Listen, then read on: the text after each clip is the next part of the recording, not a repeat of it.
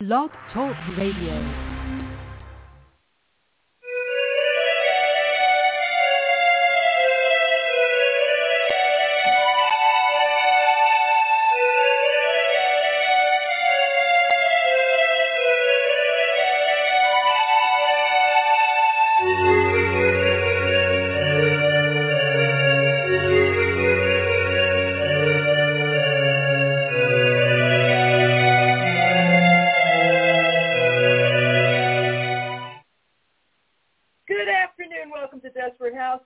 I'm Raina Star, so you don't have to be. Desperate House Witches is not a G, PG, or even an R-rated show. So, bad language, bodily function, dirty talk of any kind might offend you. This is not the show for you. Desperate House Witches is brought to you by the incredibly wicked one herself, the amazing Dorothy Morrison. And guess what? It is my favorite time of the year. What does that mean? It means that Dorothy Morrison has put out a pre-order for the amazing Home Blessing Balls for 2024. And you know what your Auntie Raina always tells you. Balls are best in pairs.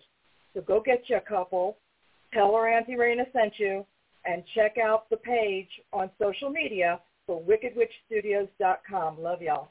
Okay, so I am so excited about today's guest. I can barely stand myself right now.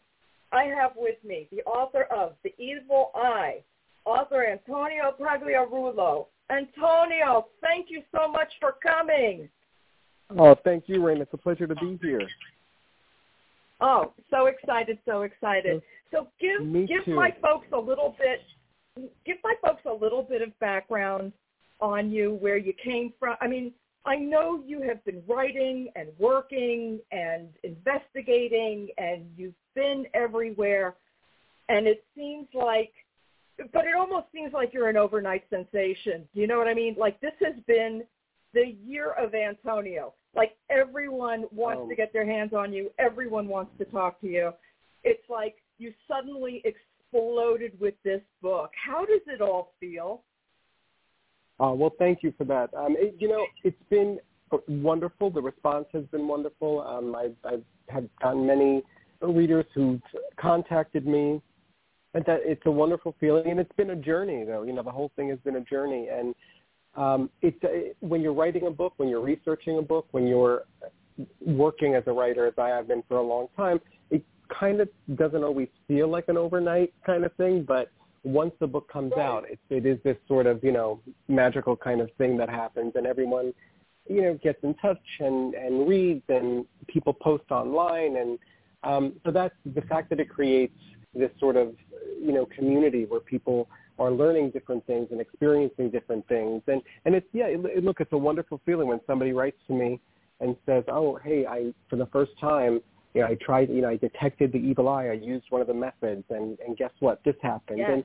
And it's a wonderful thing. And because that's the whole point. It's not only the whole point of the book, it's not only to make people aware of the evil eye and what it is and the energy that can impact your life or the lives of your loved ones, but it's also how to, detect that energy, to dispel it, to learn the different ways of being intuitive about when it's around you. And it's been a wonderful, wonderful experience. It really has. So you're from New York. You're from the Boogie Down Bronx, as we know. Yep. And you were. Yep. Oh yeah, and you were raised kind of what I call Catholic mysticism. And I love the fact that you don't shy away from any of that, because so many people are like, well, I want to ignore everything that might be associated with anything other than paganism or Wicca or fill in the blank as far as that side of spirituality goes. And you, this book embraces it. Like, I can only speak for me, but, I still pray to St. Anthony when I lose something. And I was, taught that by a friend. So I'm like, no, we don't have to exclude. We can include various forms, right? Oh, absolutely. And I mean, that's so much a part of growing up. And like you said, I was born here in Manhattan, but I was raised in the Bronx. I've spent most of my adult life in Manhattan. But, my upbringing, we grew up in a two-family house in the Bronx, and we lived upstairs. My parents and my siblings and I and my grandparents, my maternal grandparents, lived downstairs. And they were, immigrants. They were from Italy. My parents are from Italy. And growing up, this was, it was very common to go downstairs in my grandmother and my grandfather's apartment. And there were bowls of water because my grandmother someone was always calling her to find out if they had the evil eye, to take it off. And so this was normal. Yeah. And my grandfather did everything, according to the phases of the moon. He made wine in the basement of our home. And when that was done, he would, move these barrels and these jugs up to a certain level based on the moon. He planted, we had our garden in the Bronx that he did according to the phases of the moon. He was well-versed in hand gestures that he used. He taught us to do, different things for healing, for protection, this kind of thing. And yet, my grandparents would, they would have never considered themselves witches. They were Roman Catholics. Mm-hmm. And they were devout Roman Catholics. They were simply practicing, the folk traditions that they grew up with, these rituals that were all around them in their, in their town in Italy. And they brought that with them. Of course, we learned it, thankfully. And then my siblings and I went to, a private Catholic school. And I always refer to, people laugh at me all the time. And they'll say something like, oh, you did this, or how did you do, and I'll say, well, listen, I'll tell you, I have Sister Mary deadline on one shoulder and Sister Mary get it done on the other shoulder. So, there you go. Hello. I always say, I'm like, oh, how did you do that? And my nuns, I talk about that. I grew up very much in the church, in the Catholic Church. We, our Catholic school was there. Next door, right down the block was the church. But there was for me, the experience, there was a lot of, personally, I grew up loving what I saw, in my grandmother's kitchen. And as I say, I feel very blessed to have been raised, with the tradition of magic, but also the magic of tradition, because that was that tradition, and it stays with you, and it formed the foundation for my own life, even as a practitioner. And I don't shy away from any of the Catholic, the saints or some of the prayers, because, listen, those prayers, those rituals have helped me. I know many people that they have helped. And I think a lot of people have responded to that. And, like you said, you call on St. Anthony. And, you don't have to be, the first thing you have to know is you don't have to be Catholic. You don't have to be Christian. You call upon a saint because a saint is, part of our beloved dead. And they will respond to you. They were human. The saints were human. They get it. They understand why you're calling out to them. They've been there. They've done that. So I don't shy away from it at all. I love that, because so many people feel like you must eliminate one for magical practice. And it's so not true. I mean, now most of us were not as lucky as you in the regard of having grandparents who carried the mysticism just in their bones, learning from their ancestors.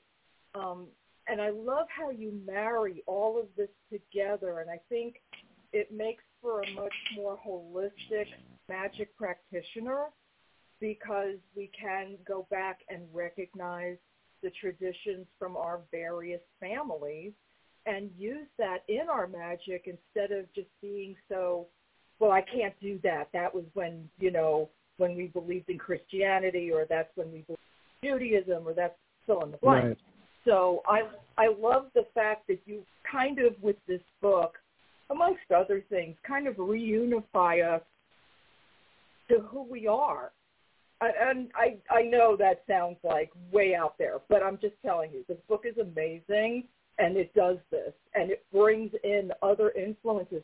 You don't have to even be a magical practitioner to get something out of this book.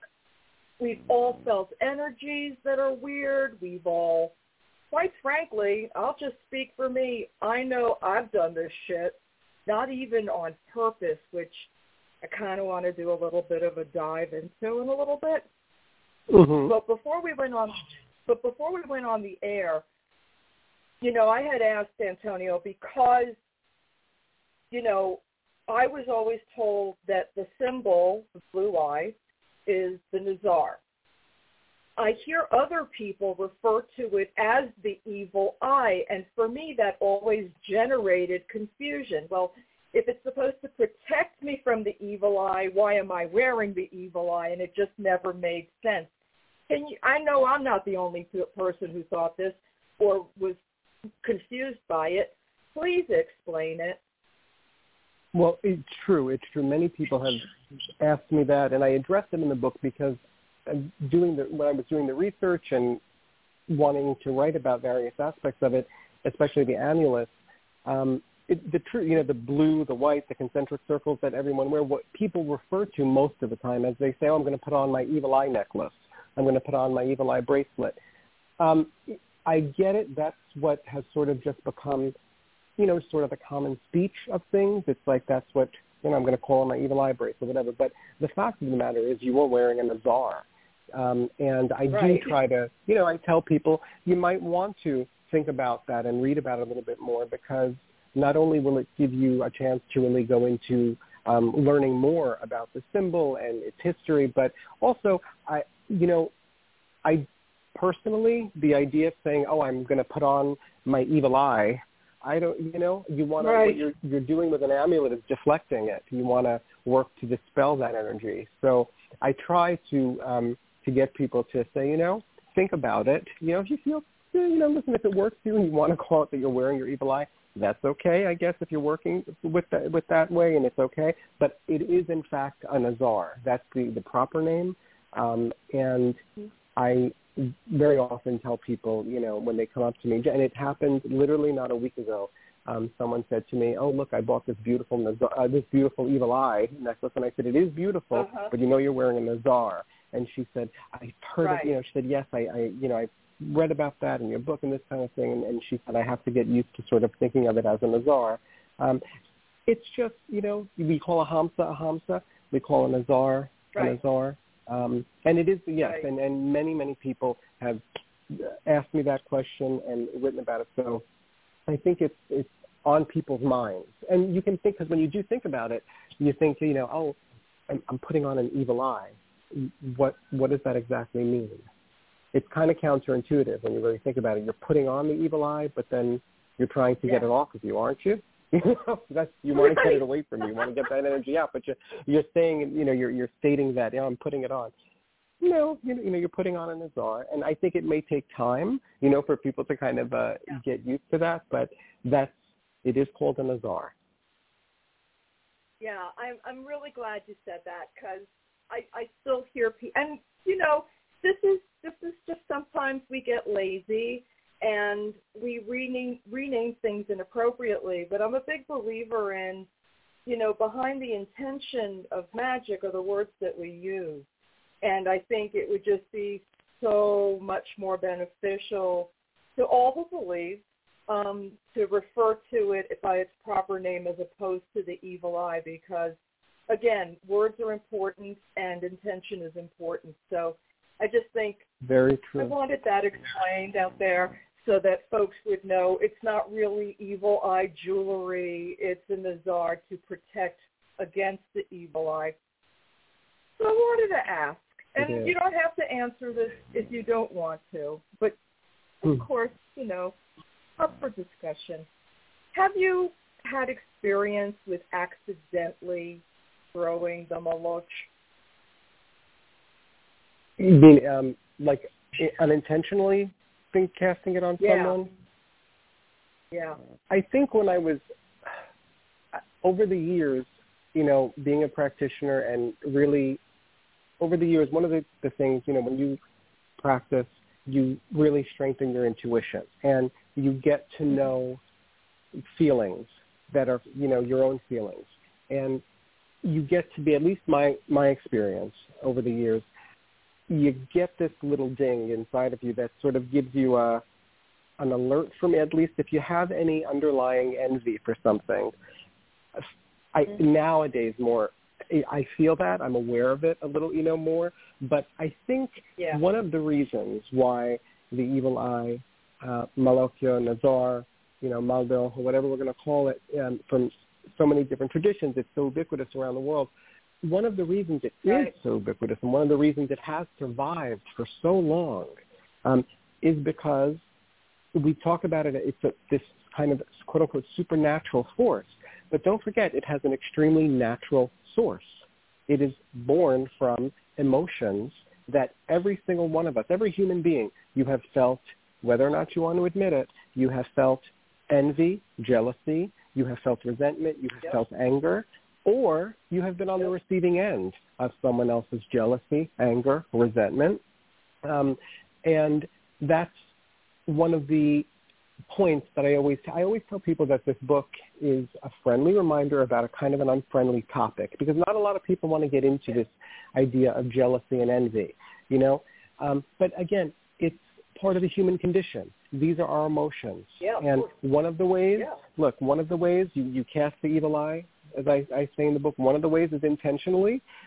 People will sometimes let you know they don't like you. They don't think you deserve that promotion. They don't think you deserve that good relationship. They don't think you deserve to be living your best life. And then they will let you know it. That's an intentional way. Just they will look at you and you'll feel it. You'll see them. They'll give you a nasty look and you'll know. Then we get into your question where we have the unintentional casting of the evil eye. And that's when you give a compliment, but you might not be aware that you have sort of a little underlying envy or resentment. That's also why there are traditions. Now, when I was a kid, I was taught when you give a compliment, you're always supposed to say, God bless you after that. And when I was a kid, we used to go to Italy a lot. And in parts of Italy, you'd get a compliment, and you would immediately, if someone gave you a compliment, you would spit. Or if you gave a compliment, sometimes you would spit. So that's true. And there are other little sort of symbols also, the hand gestures. I walked around as a kid, and my hands were, the horns, the monocornuta that I talk about in the book. I had those, and my hands were always in that position in my jacket pocket, walking down a street or every time I met someone, because you never knew who was going to give it to you. So, you had your hands there like that. So those little gestures, those little rituals, even if it's knocking on wood, if it's saying God bless you, if it's tugging at your ear, if it's doing anything, those little rituals are to ward away the evil eye, but also to ward to make sure that you're not casting it because it's unintentional. So I think in the past I probably have unintentionally. I think we all have. I think it just happens because, again, that's part of the human condition. We've all felt those feelings, and it's totally okay to get in touch with that. Yes, I totally feel so that. I'm sure I have. Because, the way I was raised, so my father was Jewish, so he would say, you'd say something nice, and then you'd say something else nice, and he'd say, no kanaharas, don't, stop. But my father was very angry at my mere existence. And I think the I was transmuted from him in such a way to me that it really decimated a lot of my feelings about myself and made me a very defensive person when I was young. And I feel and I know that there have been times where I have looked at a boyfriend or a friend, and I have heard this phrase said to me more than once: don't look at me in that tone of voice. Yep. And very much. And I know, and I know that is, and I didn't even realize it until, I started reading your book, and I'm like, oh, shit, I do this, and I don't even mean to do this. And I have to get a grip on myself because I don't even realize it until after something's happened. And I feel like the shittiest human being in the world. So this was a sincere eye-opener as far as you have to recognize and be honest with yourself. You can lie to the world all day, but you've got to know you. And we're all capable of putting out that negative, hurtful energy, even when we don't mean to. So this is a real wake-up call about self-awareness And the other thing, which is a huge component, is talking about the fact that if you're so boastful or you brag too much, you're going to draw that ire from other people. And I'm like, yeah, I know I've been on the receiving end, and I know I've been on the dealing end of this situation.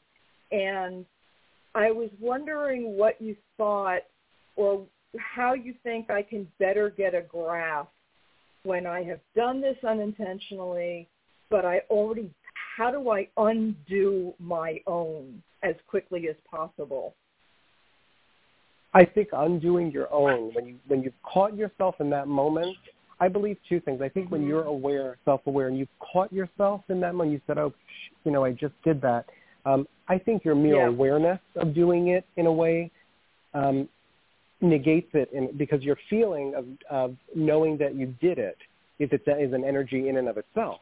That awareness is an energy in and of itself. So also, though, if that's, I've caught myself in situations where I've certainly felt like I was going toward that, sort of route. And you, like you said, you don't want to go that route most of the time. That's another topic we'll get into. But I don't want to go there. But I think sometimes for me, it's literally I do the things that I was taught to do when I was younger. I will say, God bless you if I give a compliment, even though sometimes people might not want to hear it. Sometimes I'll do a hand gesture to, say, and I'll just literally repeat it. That will be my intention. I'll just say, you know what, if I cast something, cast it out. I did not do that, or it's gone. You can say it, you can intone it to yourself, but once you state it there, your intention is there. And if your intention, if it was strong enough to realize what you just did, then your awareness is in a good place. It's strong enough in your intention to make sure it doesn't, take, so to speak. That's how I still go about it. Simple. Yeah. It's simple, but, sometimes the simplest, the simplest things sometimes are extremely powerful. And just that, and that's why you brought up that the awareness of things. When you become aware not only of the evil eye and what it is and the energy that's there, but practicing it, becoming aware of it, and then practicing some of the rituals, some of the prayers. Just when you do that, you do become aware of things, because you start, you might be looking at the world in one way, but then you start practicing and start learning about the evil eye, and then you start seeing the world in a different way. And when you make that sort of subtle shift, it's not so subtle, because you also can't, like what you mentioned before about the boasting, which is the third way. People often bring about the evil eye. You kind of, you bring, you stab at fate right there. And it's about how many pictures, look, you have to celebrate your achievements, your family's achievements. You want to celebrate. You want to be proud. You want to give yourself a pat on the back.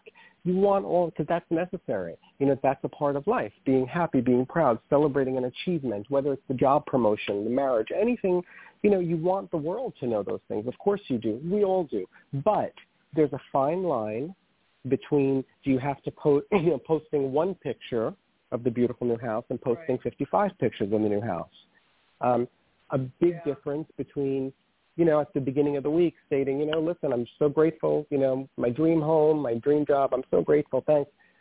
And maybe, not doing it again Tuesday, Wednesday, Thursday, Friday, is it necessary? And you have to live. I tell people a lot, you have to live and go on living. You can't go around thinking that every compliment is going to, be a sugar-coated stab, or everyone's going to go around, giving me this.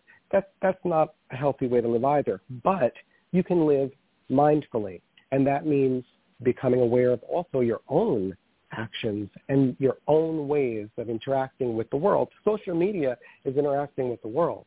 And I've been with friends. I've been in my own living room. I've been at a dinner table, and I'm like, you just posted a picture about that. It's great. Everyone's proud. You need to post 5 more? Why? Like, what is it that you need to do? Like, that's being mindful of something, and that is being mindful of the fact that, yes, listen, people go through things. It's tough times. We all go through tough times, but it's just inevitable. If you're going to go out and boast about all these wonderful, good, incredible things, including that vacation that's about to happen that you spent all this money on because you have it and all that, that's great. It's wonderful, but you are going to draw the jealousy and the envy of many people. Yeah. And when that happens, what's going to happen? How are you going to handle that? That becomes the question. You're asking for to me, it's like asking for trouble for sure, because I've noticed that you're very careful in your posting. Like, I have friends who post every time they wipe their ass. It's like, no, we don't need to know this fucking much about you. I love you, but you need to stop. because I think either for good or for ill, whatever you put on social media, you have exposed part of yourself in such a tremendous way that it's a privacy you never get back. So the things that you really have to put more consideration into what should stay private and what is safe to put out in public. I mean, you don't have a lot of stuff out there. I've looked, I've checked, and I'm like, I do because I'm very careful about what I post, because people will use it against you, whether intentionally, unintentionally.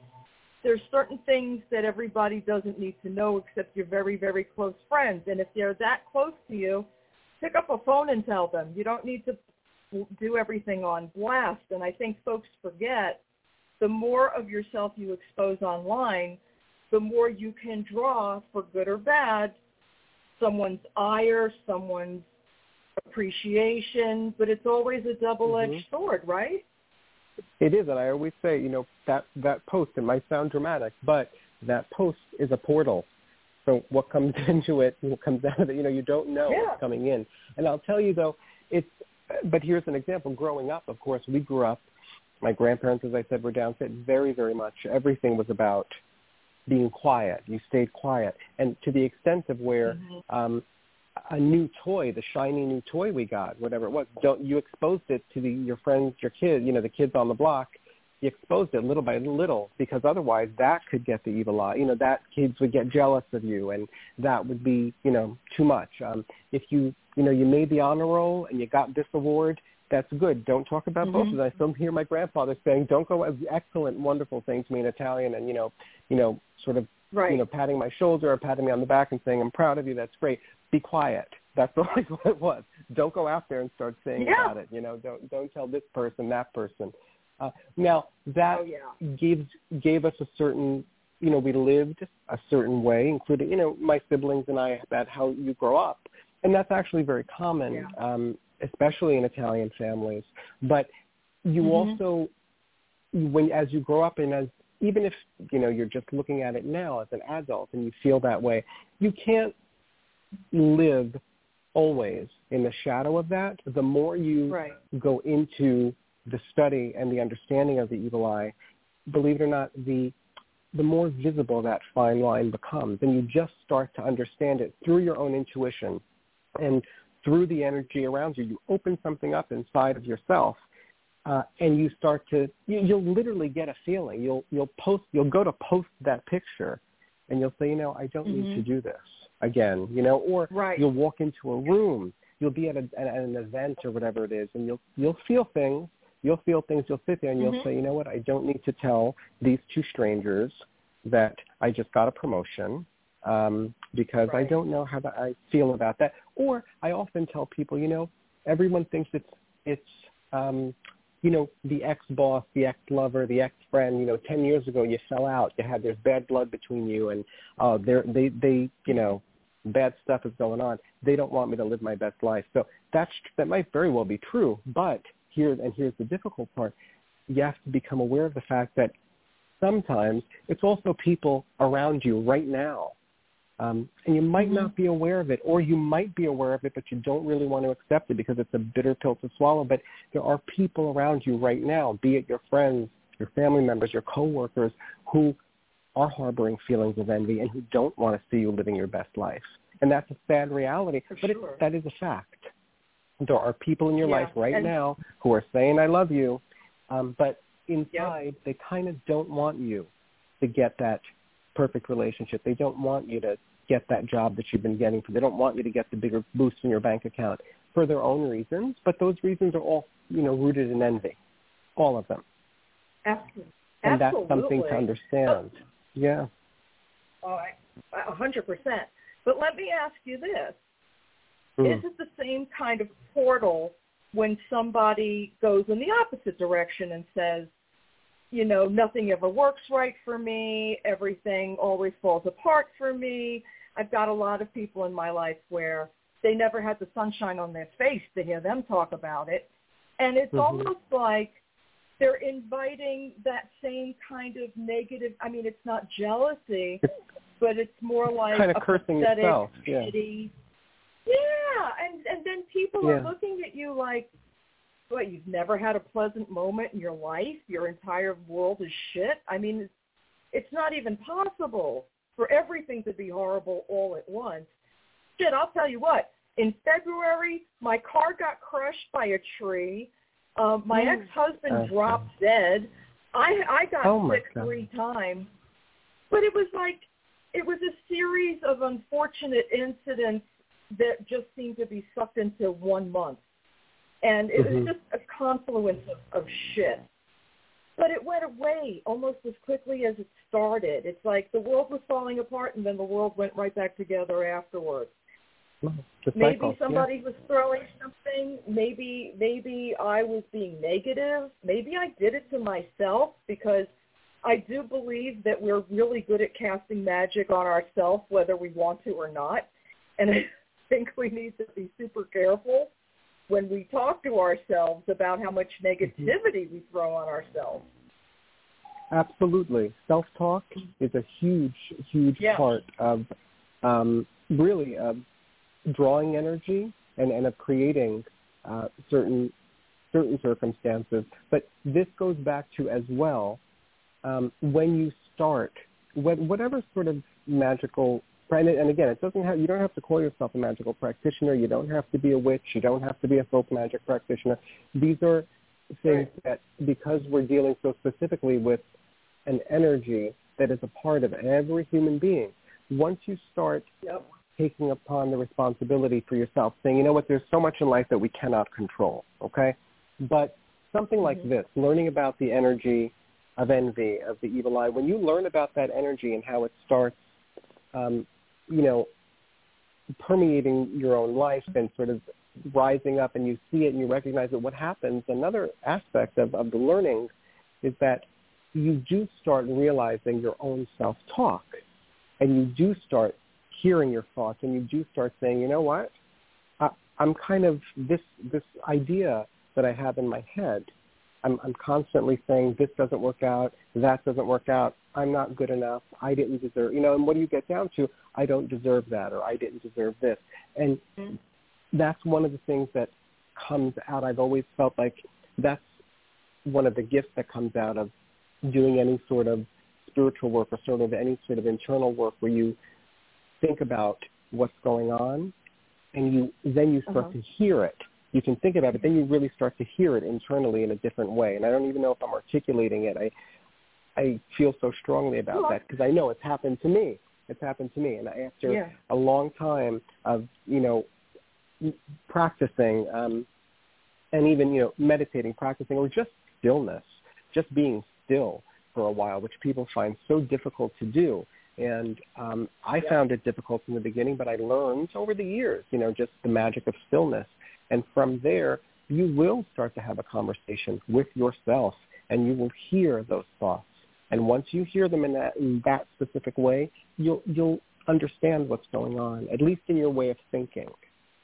And once you start to understand that way of thinking, you can change the way you think. So it becomes a very powerful thing.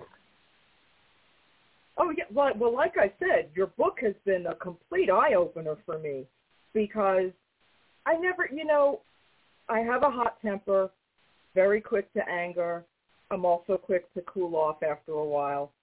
And I know that there's like this flash of shit that comes out of me that I don't intend. But then I try to, but I didn't even realize I was doing it. Now it's like, oh, got to clean that up right away. No. We're not doing that. That's not what we meant. And it's almost like, just something escaping, and you got to go back and corral it really fast. Because I don't think people realize just how easy it is to give that kind of power at somebody. And it's something you've got to be so careful with. But that brings me to my next question, because children are full of raw energy. Do you think children are particularly good at giving that energy off when they're angry? Because children also, I'm still a kid in my brain, but it's like, flash anger, and then, you're pissed for like 10 minutes, and then you totally forget what you were mad about. But because children have such raw emotion and they're not practicing controlling it, do you think this is why a lot of adults fear kids? I don't think that kids can give off that energy in the sense of the evil eye energy and that kind of negativity, because I grew up, I'll tell you, we were taught growing up, children were so vulnerable to the evil eye, to getting the effects of the evil eye, and that's why you had your red string sometimes tied around your stroller. You had saint medals that were put upon you immediately. You had things that were sort of hidden that your grandmother might have given you in the bedroom. You kept it under your desk. You carried something in your pocket with you. I did throughout high school. I carried stuff. They were in, the two coats that I wore, throughout winter. There was a pocket in each of them had some sort of amulet in it that was meant specifically for that reason. And when I was a kid, even in my Catholic school uniform, I had the amulets on. And we were taught that the kids were the most really so vulnerable to it.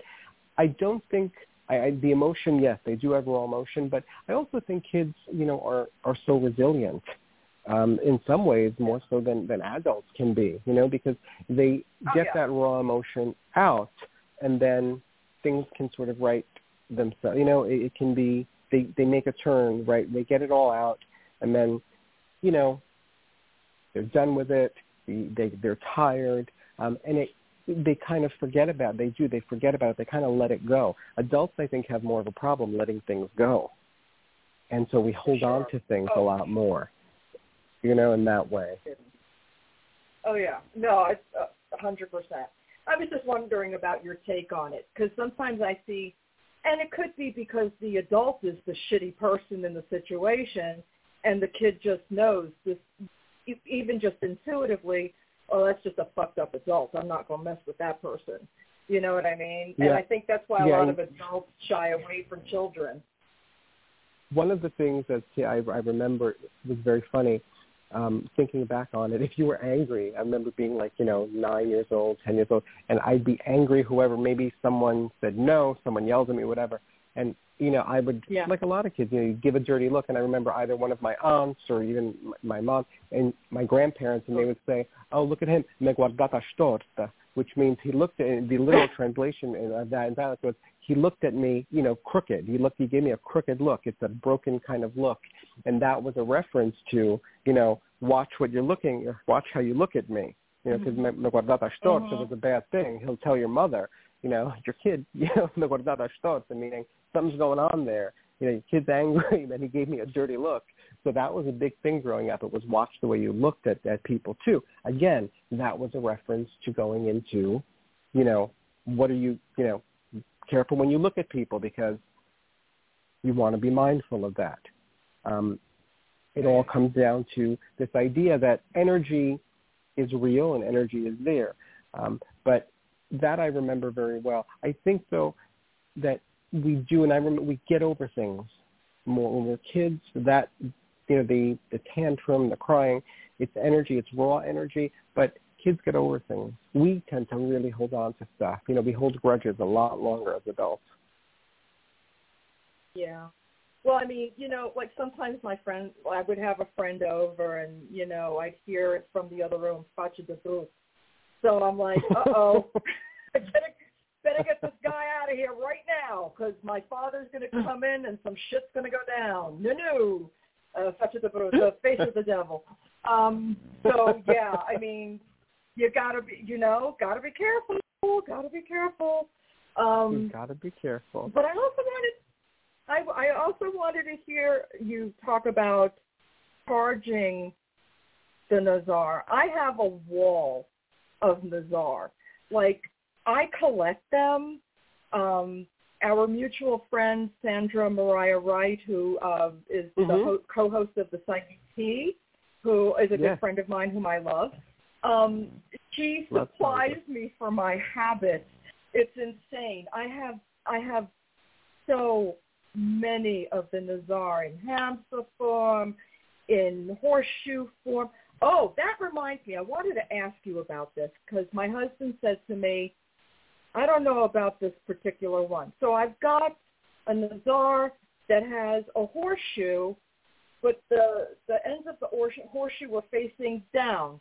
And he was always taught that you never face them down. But on this particular Nazar, they are facing down. And I said, well, she would never give me anything bad for me. So I told him I would ask you, is it okay that the ends are down on the horseshoe on the Nazar that we have? So that's a question with many people will have different answers. And I'll tell you, we didn't have horseshoes a lot growing up, but it's a question I had, and I'll tell you what I was taught. I was taught that when the horseshoe is mounted in a tongue and it's, the ends are pointed down, it meant that the energy was able to just flow, and sort of flow more freely, almost like, it goes around your house. It's sort of circulating around. Whereas I know I was taught that always when you hang it up like over the door, it sort of allows it, I don't know if I'm articulating right, it catches it in a way. When it's up, it catches that good fortune or catches that good energy, and it's there, and sort of when it's pointed down, it allows it more to kind of circulate. And that's interesting. I'd be interested to hear the opinions of people listening about that, because you'll hear different things. I do have a friend who will not do a horseshoe pointed down. He's just absolutely not. He says no. Same thing with he also will not have an elephant. Like if you get him an elephant figurine or anything, even a greeting card. Remember once we gave him a greeting card, it was funny, and the elephant on it, and the trunk was pointed down, and he sort of cast it across the table and said, "Get rid of this. No, I won't take this." Oh, wow. So he had an interest. He grew up different culture, different place, but his take on that was different. I had that same question about the horseshoe thing, but I was taught that it's good luck, the horseshoe, no matter which way, but sort of putting it points up meant it sort of caught it or retained it, and then putting it down, putting the points down allowed this energy to kind of circulate more. That's what I was taught. I love that because when I was a kid, you had to have it pointed up to hold the good energy, but if you flipped it upside down, it meant all the good energy would just run out. I like your explanation so much better, and so I believe that if you resonate with something, you can absolutely change your mind about it, even if you thought it was true all your life. And I'm 62 years old, so that's a long ass time. So I'm going to tell him when he gets home. Well, that's also true of the amulet. Yeah. Yeah, I'm going to tell him when he gets home he's got to hang the horseshoe exactly the way it is, because we've got 1, 2, 3, 4, 5, 6, 7. I've got probably 9, 10 hanging right now, and I'm trying to do like I want to do an entire wall of them because they are beautiful and they speak to my mystical heart. And he was just like, you got to ask Antonia. My husband's Calabrian, so he's like, I don't know, we got to ask the expert. Yeah, she's like, we got to ask the expert. I don't know. I'm like, all right, I'll ask the expert. He'll tell me. So perfect. Yes, thank they're you. wonderful. Now live traditions. Of course.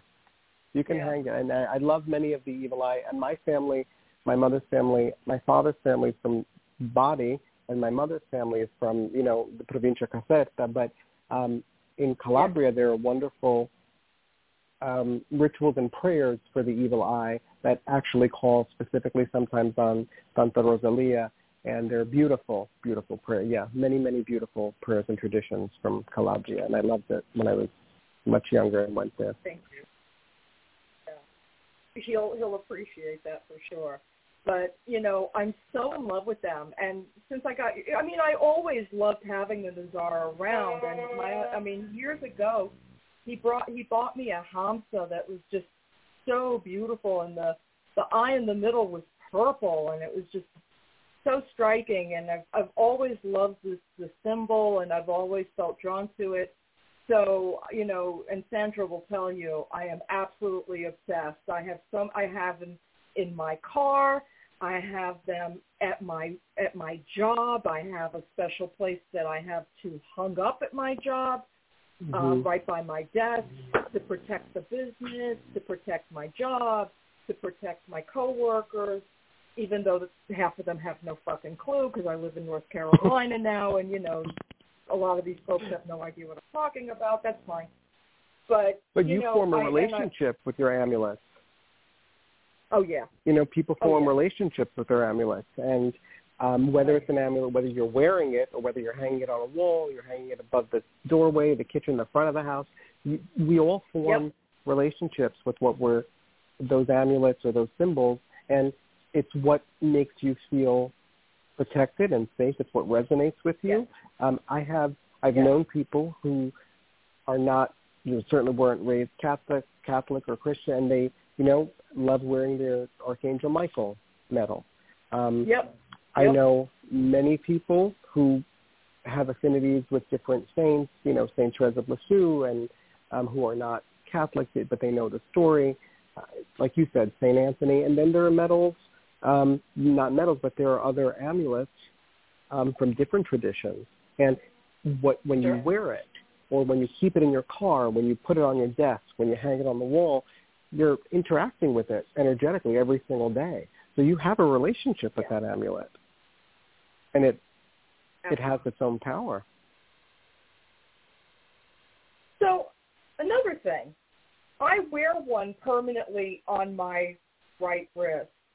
And one of the cousins said to me, you shouldn't sleep with it on. You should always take it off at night. When you take a shower, you sleep. And I'm like, no, I want to wear it all the time. I have one that's made out of stainless steel and has the beads. But I don't take it off because why would I not want to be protected in my sleep and in the shower when I can break my ass if I fall? So what are your thoughts on the folks that say, it's true. What do you think about the folks that say, oh, you shouldn't wear it to sleep or you shouldn't wear it to shower? What are your thoughts about that? Well, when I got an amulet as a kid, and it was either the cornetto, the horn, along with the mano cornuta, which was, the hand making the two horns, or it was those two in addition with a saint medal. You were at least one of those, if they weren't all on one string. You did not take that off. And I had, around my neck for I don't know how many years.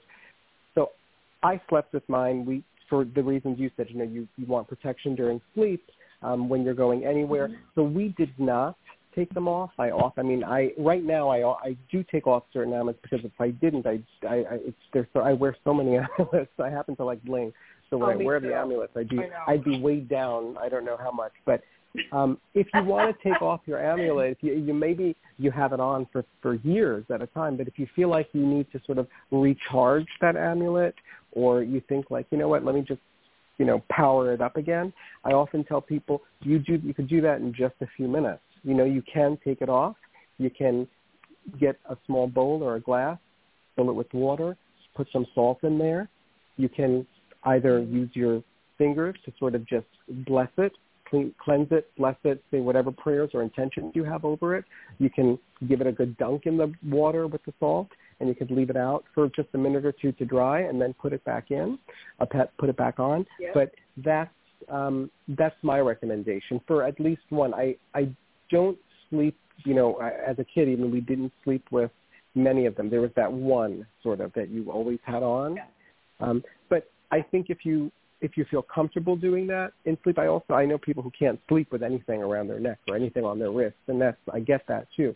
But I think it's okay. I mean, that's how I was raised. And if you want to take it off, you do it. You make it a quick thing. It's a quick event so that you're putting it back on within a few minutes, really.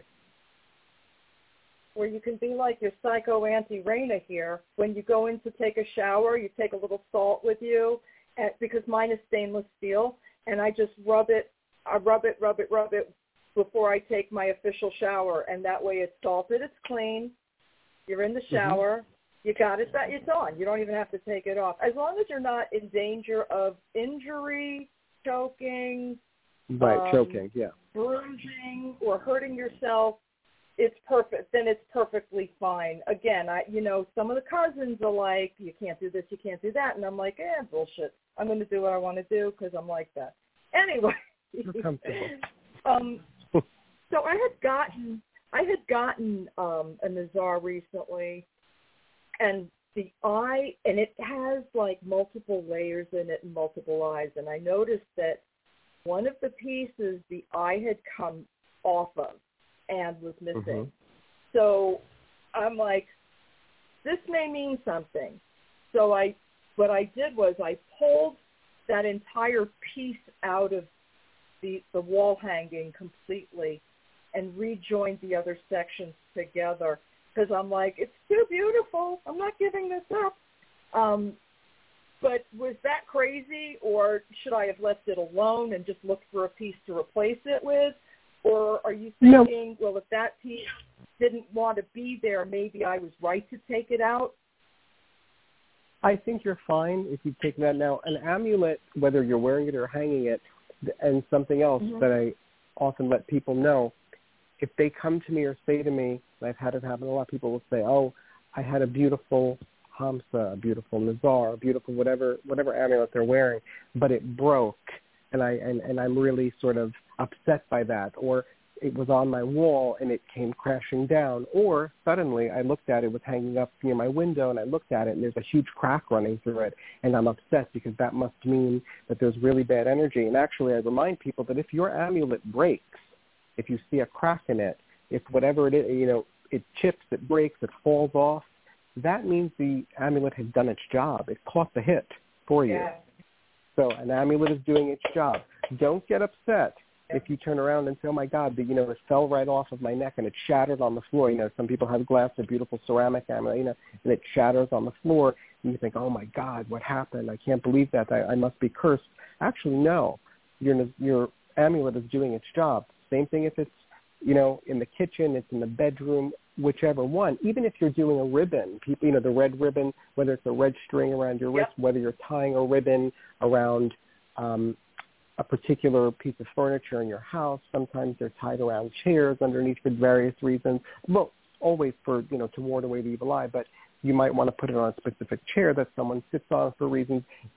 If you wear it and it comes off or it comes undone, or you find it suddenly on the floor, it got ripped or whatever, it just means the same thing. The amulet is doing its job, and it caught the hit for you.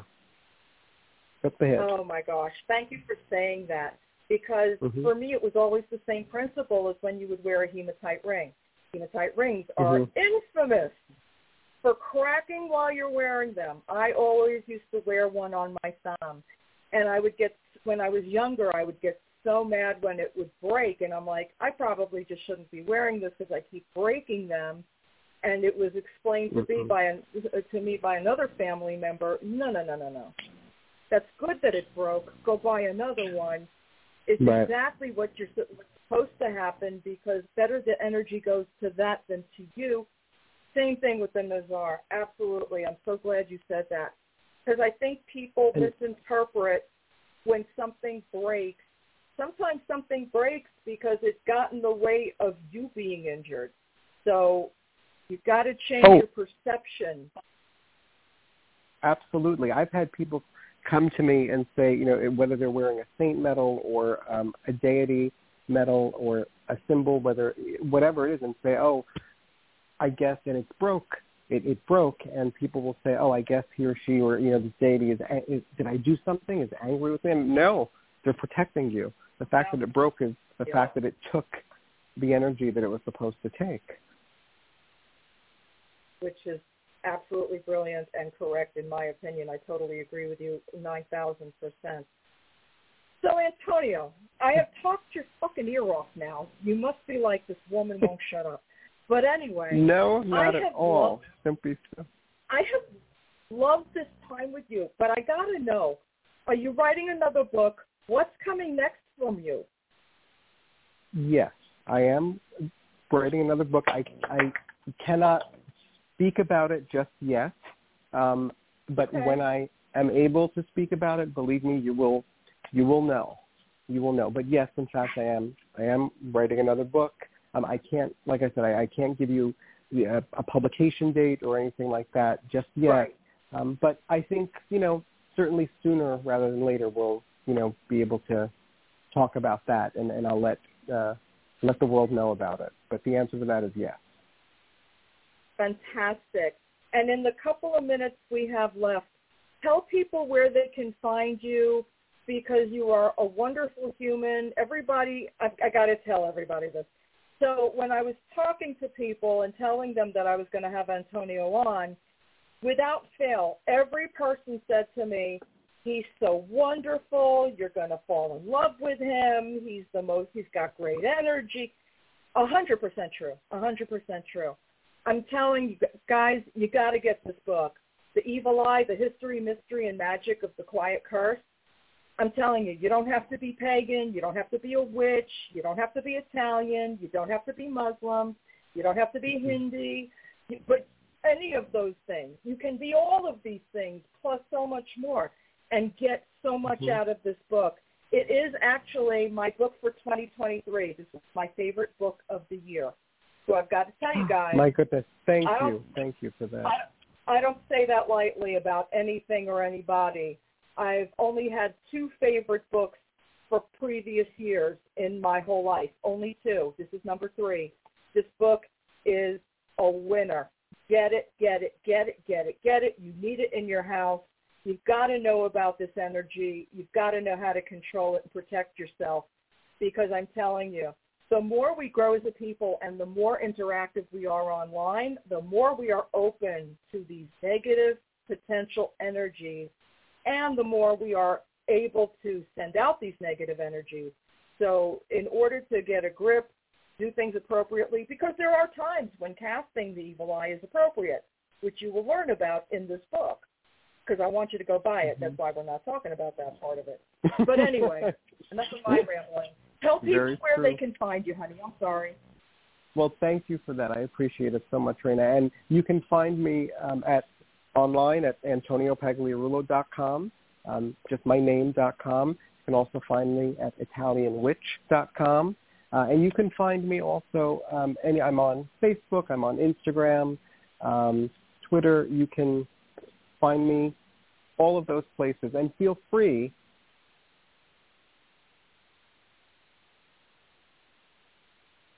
Oh, my God. He just disappeared. Okay.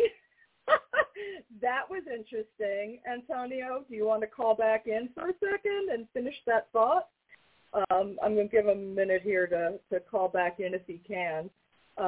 He just went poof, out of the call center. Okay.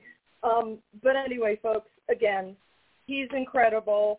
He's got Facebook. He's got Insta. Oh, there he is. He is back. Hooray, hooray, hooray. Had an energy. Hello. Energy craziness. Go ahead then. So, yes, I'm sorry. But so definitely my website, AntonioPagliarulo.com, and you can find me online, Instagram, Facebook, TikTok. I'm there. And please feel free to reach out. I encourage people to reach out. I love hearing from readers. Antonio, this has been such a fun hour for me. Please, please, please, please come back on with me sometime. It has been a wonderful time. I look forward to coming back on. I can't believe it's been an hour. It felt like it was a minute. I know. You're so easy to talk to. This has just been so much fun for me. And I can't wait to actually get to talk to you about your next book. That's going to be incredible. You're going to have to come on for that as well. Absolutely. We will have that conversation. And thank you, Raina, for doing what you do. Oh, thank you. And doing it so wonderfully. Oh, you're so kind. You're a complete love. Again, everybody, the book is The Evil Eye, The History, Mystery, and Magic of the Quiet Curse. It is my #1 book for 2023. Please go get a copy. For anyone, don't have to be a pagan or a witch to enjoy this book and learn from it. I know I learned a lot, and I'm not easy to teach at this point, but Antonio Pagliarulo, thank you again, my friend. I will talk with you soon. Thank you, Raina. Thank you. God I look forward to that. Be blessed and all right, lucky. baby. You too. All right, guys, I'll be back tomorrow night with Laurel Woodward, and we're going to talk about witchery wellness, or wellness witchery, actually. Sorry. I love Laurel. She's a scream and a half. Thank you, guys. I will see you tomorrow.